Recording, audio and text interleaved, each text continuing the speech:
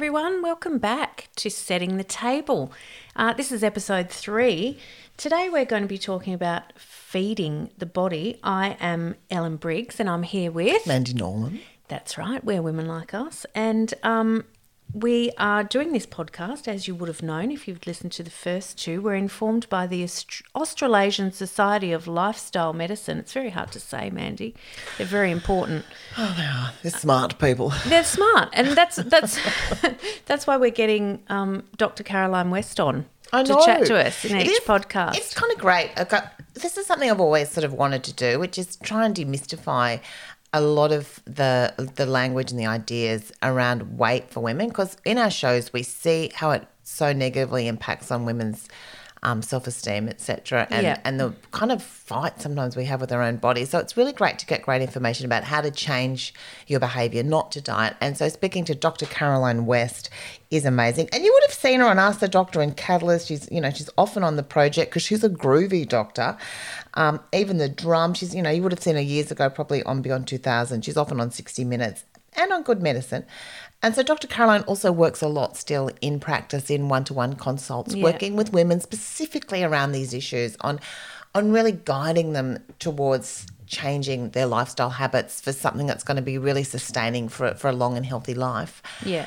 It's her passion, you know. She is the kind of that's great because there's leading just, expert there's just in so that many field. like she every time you turn around there's so many fads about what you should eat and you should be doing this, and someone will say I did this and this happened, and I just get so bombarded that you don't understand, and you don't in the end, like even understanding food, it shouldn't be complex, but you got to read your food. Well, food is... Who ever thought you had to read your food? It's different now, Mandy. I mean, 30, 40 years ago, nothing came in a packet. I know. Nothing came in a packet. You didn't have an app. No. I think that is one of the most astounding things. My kids that live in Melbourne at the moment, of anyone who lives away, particularly younger generation, it's like they don't even shop anymore. They just have Uber Eats every night. Only the vegan cooks every night because her being a vegan is such a conscious choice. She's absolutely conscious about what she eats, so she doesn't like takeaway food. But the other kids are eating Uber all the time, and I just think that Uber Eats mentality is like the whole idea of just being able to get a burger and chips to the house. You don't even go out to get the burger and chips. Yeah, I know. Well, I actually said to one of my sons the other night, there was an ad on TV for, it was one of the pizza chains, like Domino's or, I don't know, is Pizza Hut still a thing, whatever it was. And it had click and collect. So you can order it on the app and then be outside and let them know you're outside. You don't even have to get out of your car. Like, what have we become? I know, it's so lazy, isn't it? And it's so lazy. Like, how do you, because you don't even know, like, if you get something from Uber Eats, like, you don't, and I just hate seeing those poor people on bicycles. Well, do you remember, look, I've got Uber Eats once, and that was that time with you when we were in Adelaide after our show. And remember we stayed in that, it was were scared. Kind of a creepy. It was creepy. Kind of place where we were staying. We were put up in this lovely Airbnb. The actual Airbnb was lovely, but it was in a pretty awful kind of complex, wasn't it? And there was a lot weird area. There was some kind of weird dudes around. And so we got back from our show and it was quite late and we were hungry and we called Uber Eats, and she was like an 18-year-old gorgeous young Brazilian backpacker. She's riding around the streets, through really dodgy areas, and I just felt like the most fat kind of overprivileged white woman. I felt terrible. I remember we gave her a massive tip. Yeah. And then you see, you feel bad, but then you see those exposés of hidden cameras of the Uber Eats, people sticking their fingers in your food on the way and having a bit of a go at it. And I go, you know what, go for it. Well, I guess where we live, it's different where we live because we don't have Uber Eats. We actually have to go out if we want takeaway. How often do you get takeaway? I would hardly ever. Yeah. And I think that's one of the good habits I have. Well, we don't have the big chain takeaways here either, do we? We have a really good food culture where we live, and Ellen and I live in the Byron Shire. We live in Mullumbimby, which is, I think we have a really strong health food culture. And even though we're not strong health food people, it actually trickles down onto us. Like, this whole region is been fighting to keep out, the big kind of burger joint places. And it's because we have amazing farmers market. We have incredible organic local produce. And I actually think that really informs a generalised food culture, which means we wouldn't have takeaway because there's not that much takeaway. If you're going to go somewhere and there's amazing places to eat here, you go out and have dinner. Yeah, yeah.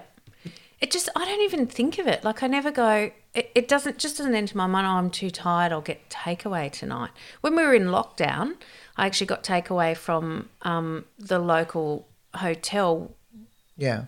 And I got it twice, like in that 4 months or something. And we probably would have gone out as a family twice in that 4 months and gone there and got those exact meals because we all know exactly what we love there. But you see, we're lucky because of choice. Because the times often when you and I are on the road and we're going, there's nowhere to stop to eat except a big service station. And the only thing to choose is fast food. Yeah. And I'm gluten intolerant, so I can only eat a hash brown. There is nothing else I can have on the menu. And you do need to have something. Yeah, yeah.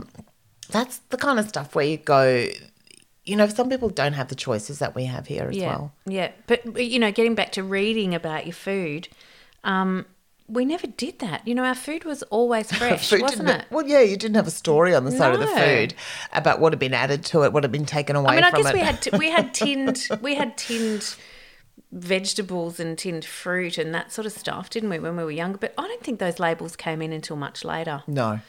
And who knows what those labels are so confusing. You look at it because are you looking at the calories or are you looking at the fat or the carbohydrates or the sugars? It's true. It's really... I think we actually have both now. Like interestingly, I think we have access to some of the best food culture available because we have multicultural kind of community with incredible food choices that are out there and ideas, and our the way we cook has changed, and we have great produce available in Australia.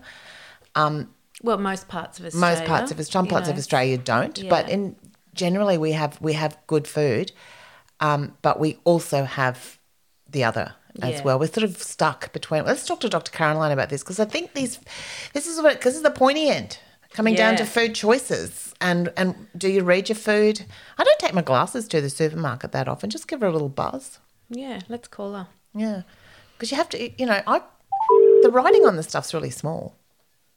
I think it's purposely small. Yeah. They do it on purpose because it's probably... Hello. Hi, Dr. Caroline. Yes. It's Ellen and Mandy. Hello, how are Dr. you? Caroline. I'm well. Thank you. So we're ringing. We've just been having a little chat about what to eat because this episode we're talking about feeding the body, and we were just talking about the very confusing information that we get around food. And I'd really love to talk to you about what we were talking about, reading labels in the supermarket. Do you think that's important, or do you think there's better ways to understand what to eat? Because if I had to read my way around it, it does make it a much longer experience. Yeah, there's certainly a few apps that can sometimes help with that process. But yeah, I agree that I think food labelling is never ideal, and we don't yet have an easy system where you could look at the front and it has a traffic light system or something like that goes green, go for your life, red, eat sparingly. So you have to turn it around. You have to work out how many serving sizes are included in the packet and so forth. So it's worth still having a look and getting used to this sense of looking in particular at the column that has how much energy is in it, of food, and it will often be per serve. And you could just have a quick look at the energy content in that quantity per serve. It's worth keeping in mind that a lot of stuff which is on the shelf, which is in a box or a pack, will have more than one serve in it.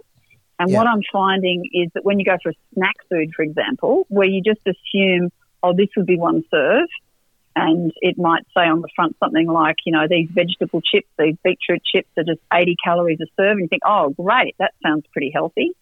And then you flip it round and you see, actually there are 7.5 serves in this. In that bag. One packet of chips. A serve is 2 chips. Yeah. And so, it can be quite, you do have to be a bit of a sleuth and flip it over, and don't pay much attention to the big bold stuff on the front of boxes because it will always be things like, fat-free. If I see that on one more bag of lollies, I don't know. Does that really gets you goat, the fat? Because of course they don't have. It's full of sugar, so it's not a healthy choice, but they've branded it as being, it's a fat-free snack. And so somehow that's supposed to be good. So we're dealing with packaging that's all about selling you stuff. Yeah. It's not about your health. So you've got to go in with this mindset of they're trying to manipulate me here with colours and words that are going to entice me into purchasing this product. I see it a lot with kids' foods as well, that a parent will be bombarded with this messaging and they're in a rush and they're in that aisle and they're going, oh, what am I going to throw in the lunchbox? I'll get these muesli bars, for example, or I'll buy these snack foods. It says it's got lots of real fruit in it.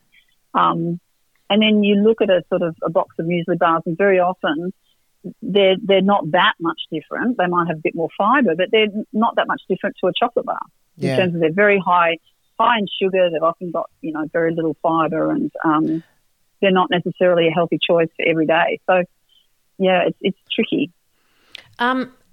Really, should we try to avoid processed foods where we can? That's kind of something that I always try to do. If it comes sort of out of a box or a jar or something, really try and limit the amount of that stuff that you have.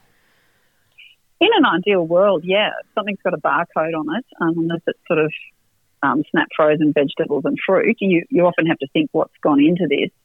And whole foods with diversity is probably the way to go.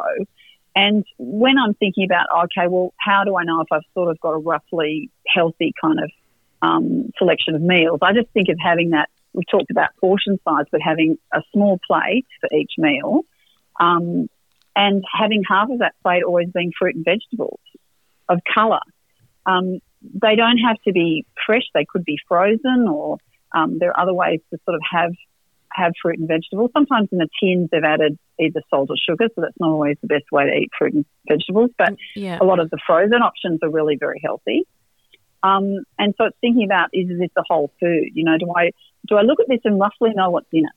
Like if you look at a box and it's full of 25 ingredients and quite frankly you don't recognise any of them, it's probably full of the stuff like, cheap vegetable oils, processed flours, sugars and fats, and salt to make it taste good. And if you can't recognise those ingredients, you're probably going to have a less healthy choice. A lot of it's around habits and marketing too, isn't it? Because I remember the older way of cooking of years ago was no one did anything too fancy. You had protein and then you had vegetables and they sat beside each other in segments. But when they started to mix and mingle and they needed a sauce, that's where you have to become mindful about because it does make the food taste amazing, but about what's actually in that. Mm. Yeah, and I think we've got this legacy at the moment of what we call ultra-processed food, where everything's super kind of processed, breads, cakes, cereals. Even some of the vegan choices can be highly processed foods. I think people sometimes are lulled into this sense of security going, well, I'm vegan, so if I eat a processed food in a box or a pack, this is going to be a healthy choice. It's not always so. So we have to be mindful about how many of those foods we're eating. And, it's so true, isn't it? We used to eat in a more simple way. And I guess, the great thing about modern life is that we can often have a lot of diversity if we look for it.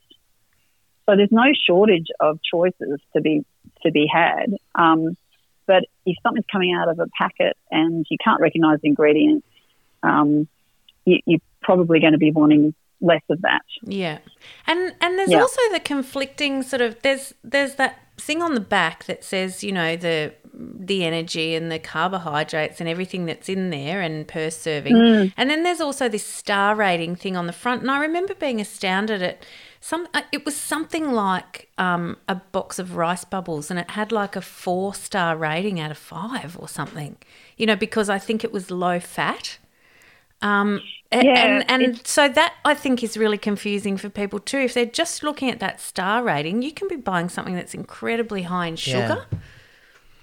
Exactly. And this has been a voluntary code. They're looking at changing it because what's happened is you've got these foods that are compared like with like. So the cereals would be the classic one.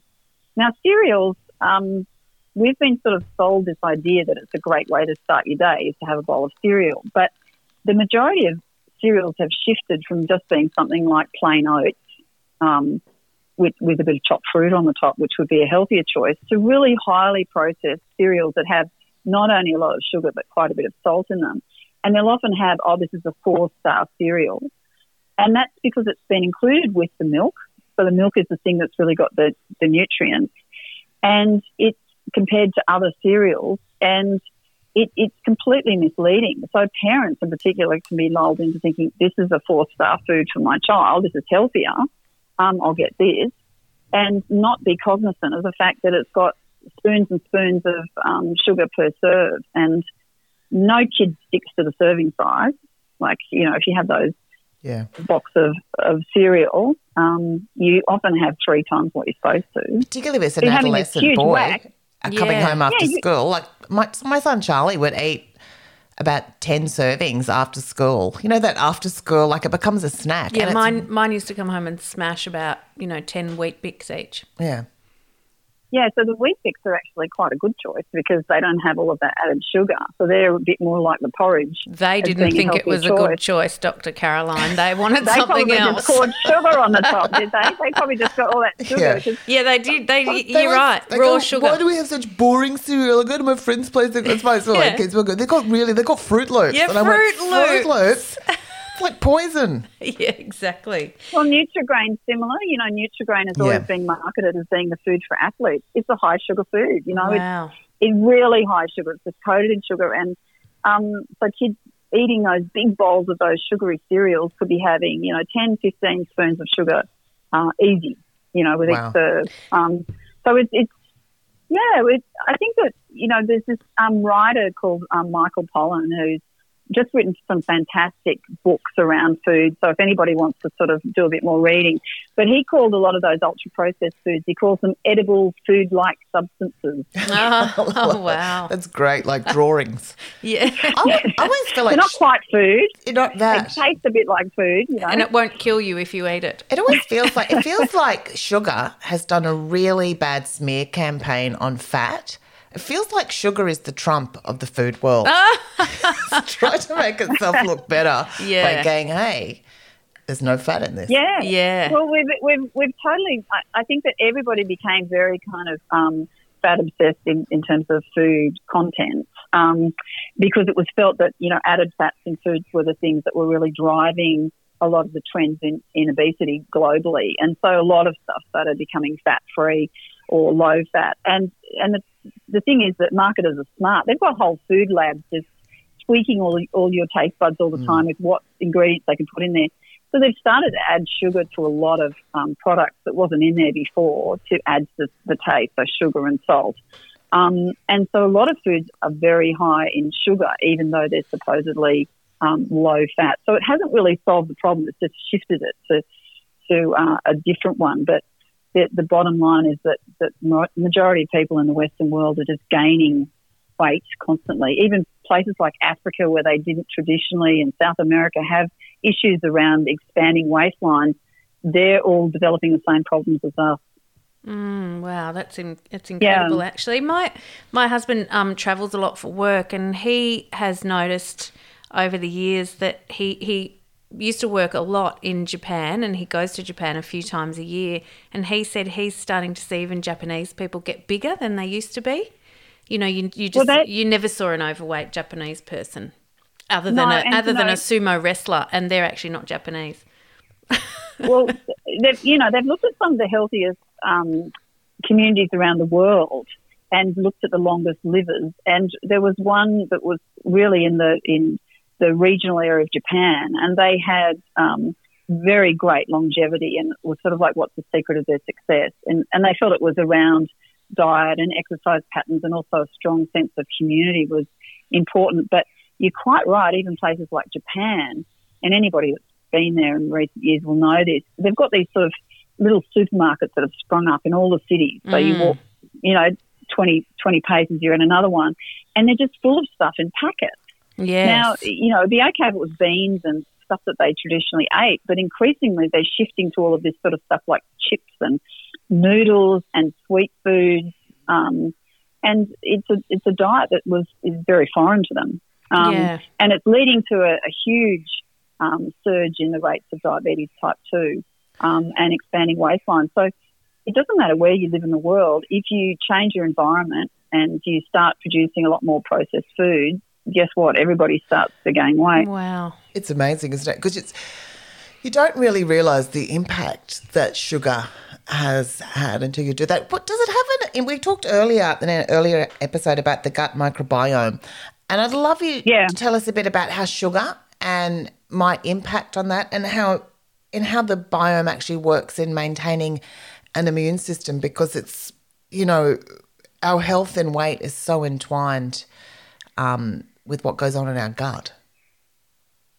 Yeah, it's so true. So if we look at things, in terms of our gut, and we look at things like macronutrients, so there's things like, carbohydrates and proteins and fats, and then we look at sort of the breakdown of those nutrients and look at sort of the things that we add, like sugar and salt. It's going to sort of change the overall composition of food, and that's going to affect the digestion of food. And sugar doesn't have any fibre in it, so foods that are often very sugary tend not to be sort of whole foods. Now, when we're talking about sugar, it's really important from the outset to distinguish between added sugar and sugar that naturally occurs. So the thing that I find is a big misconception is I hear people often in gyms say things like, oh, I've given up fruit because it's got all this sugar in it. And they think, that's the bad sugar. Well, it's not. It's actually embedded in the food. It's included with the fibre, and it's a healthy source of food and nutrients. Added sugar, so stuff that's been added to your food afterwards that isn't supposed to be there, is the stuff that's going to be particularly harmful to your health. And we know that if you have a food that's low in fibre and has a lot of these extra nutrients, it basically shifts your gut microbiome, and not in a healthy way. So the more diversity you have, the more fibre you have, the more whole foods you have, the healthier your gut is in terms of the rainforest of microbes that exist in there. Does that make sense? Yeah. Are you talking about all the things like Acidophilus bifidus and all that sort of stuff, which was all very it was all very big about 10 years ago, all over on the yogurts, wasn't it?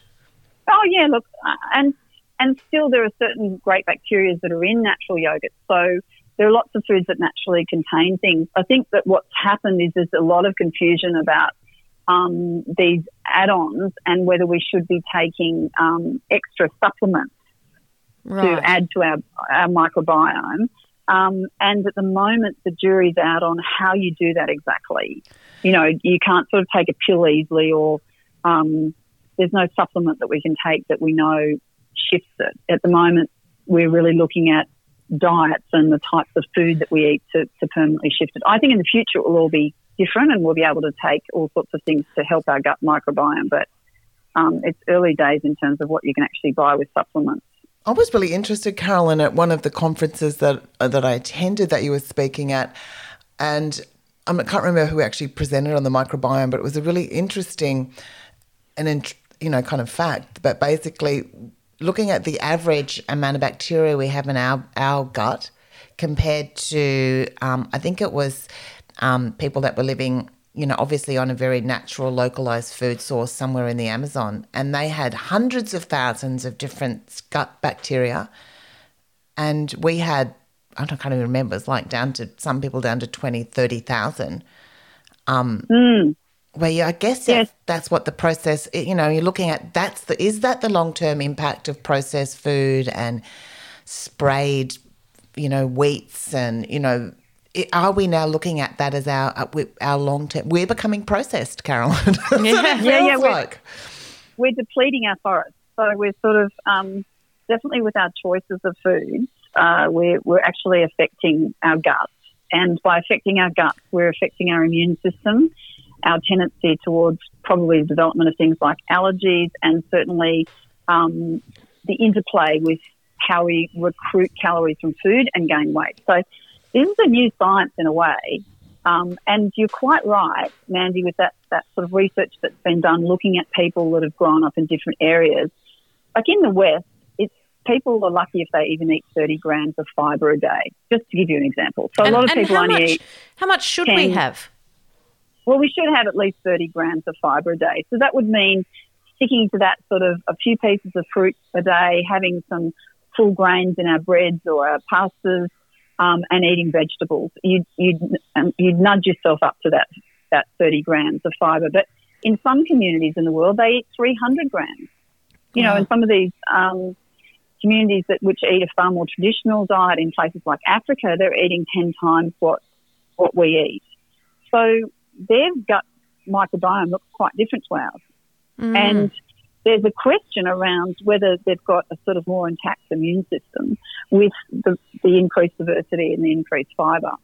Because the other thing about fibre is that it also increases your chance of having these things called short-chain fatty acids, which we know help with immune regulation, and we know reduce the possibility you'll get all of this inflammation in the body, which drives a lot of the chronic disease we see in things like heart disease.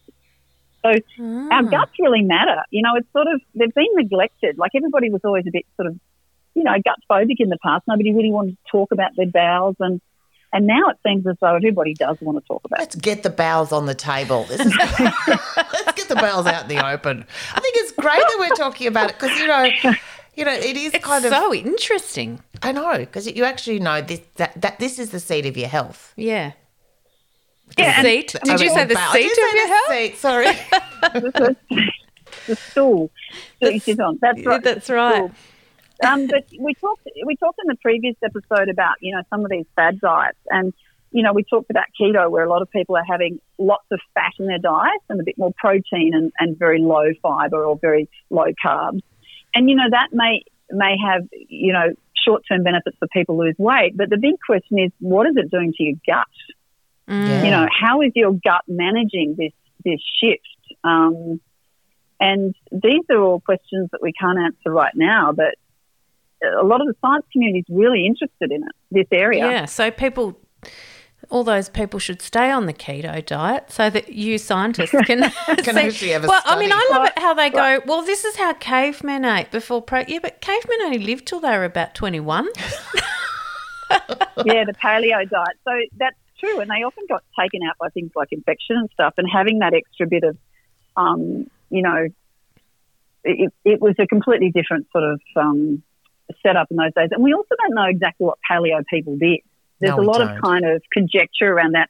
And we've sort of modified it to, I went to a paleo dinner recently and we had paleo ice cream, and I thought to myself, well, I'm pretty sure they didn't have freezers. Yeah, exactly.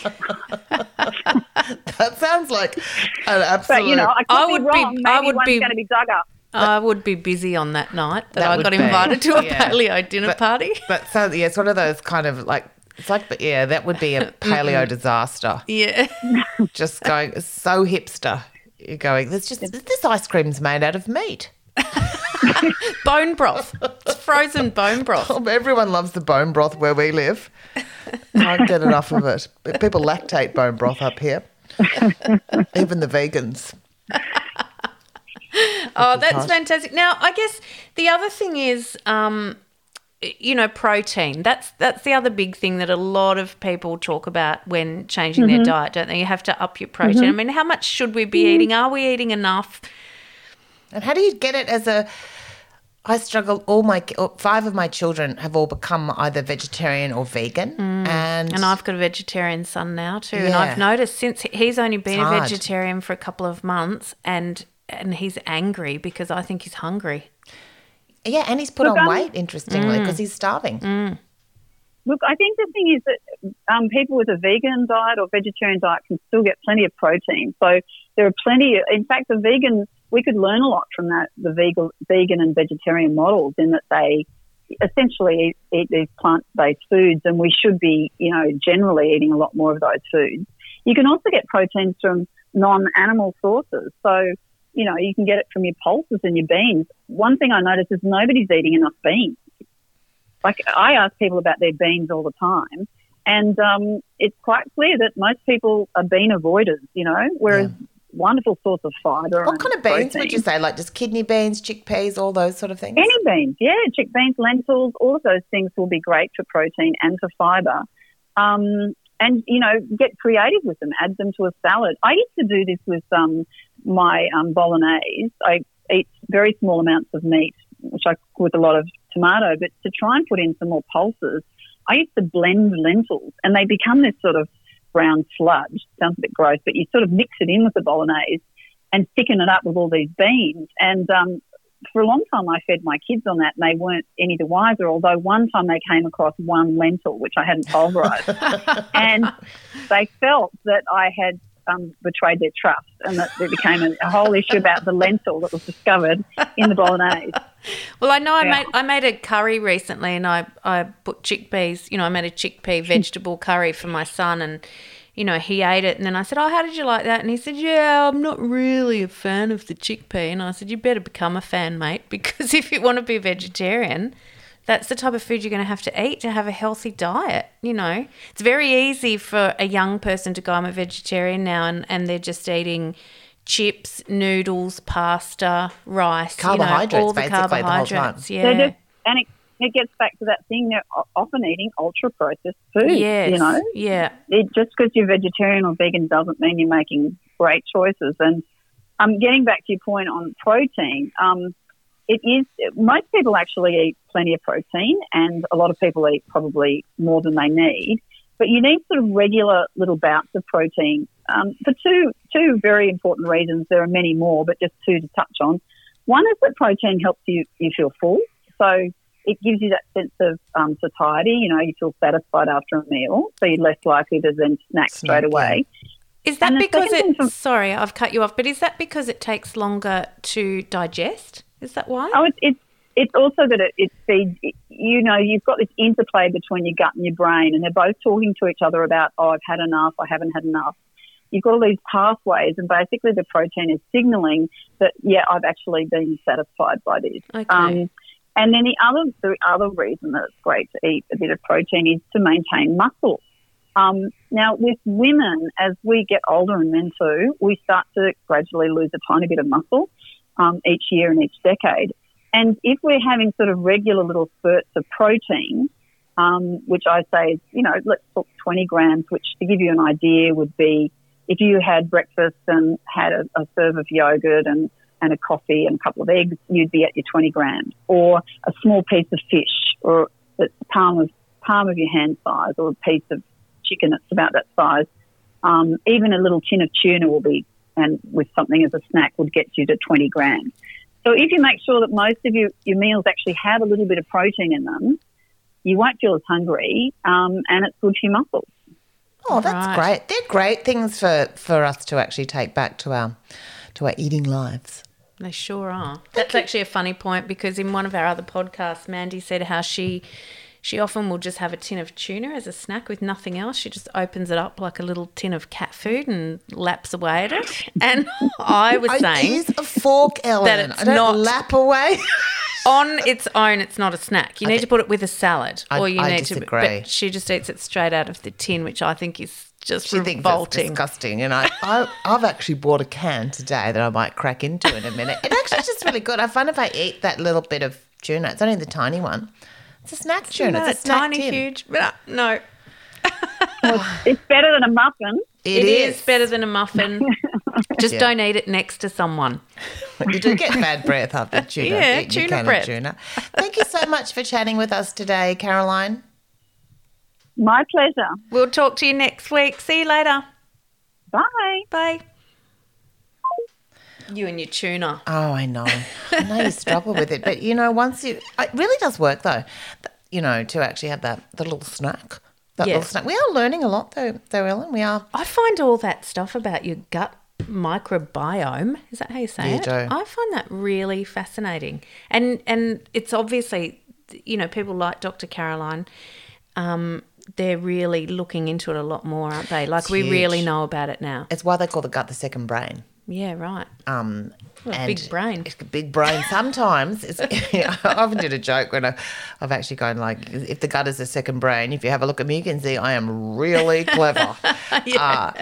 And, but it is around how we process food. And it is, because there's amazing stuff they do around that, of like trying to reseed the gut and do stuff like that, which is a whole other thing. But it's interesting because that's why you would need less processed food, because your gut's better. If your gut's better, you're going to process what your you immune eat better. system's Because you know gonna how be you go, like your better. metabolism kind of goes slow and all that kind of stuff. Do you know my in-laws who I used to make a lot of fun about, they started eating like this maybe 20 years ago because my mother-in-law had really, really bad arthritis. And so she somehow found out, I'm not sure, I think they read a book called Good Gut or something really simple. She found out that by cutting, eliminating essentially processed foods, but for her it was also, gluten especially, she reduced all that inflammation in her body and essentially cured herself of arthritis. Wow. And she used to drive me insane and still to some point is obsessed with her food and tells you everything in it. But seriously, they're both in their 80s. You might become one of those people like that. Like you're going to become really obsessed. Well, I might after this. She was right. I'm not going to tell her. You can't tell her she I was hope they don't listen to podcasts either. So that's our takeaways for this week. And I'm not talking about, takeaways you get at the shops. It's that fibre is really important, right? Fiber's huge. That's a big one. Yeah. And your gut microbiome, that is huge. So you've got to think about that in really looking after that and building it as much as you can. And those portion sizes on your labels, that's really interesting, isn't it? Only 50 calories and then there's, 7 portions in the thing. So lots to think about this week. That's true. That was interesting. It was very interesting. And I have to say, Setting the Table, this podcast by women like us, is informed by the Australasian Society of Lifestyle Medicine. Tune in next week when we present another episode of Setting the Table where we chow down on some of the kind of mythology and some of the facts around how to actually manage your weight and live a healthy life. See you next week. Bye. Bye. I think I'm hungry now, Ellen. I might go get that. Get that tuna. That can of tuna out. I've got enough for you. You can go home too. I'll brush my teeth. Like us. Setting the Table is produced by women like us and informed by the Australasian Society of Lifestyle Medicine. As always, our original music is by Gian and Simon, so thank you for that.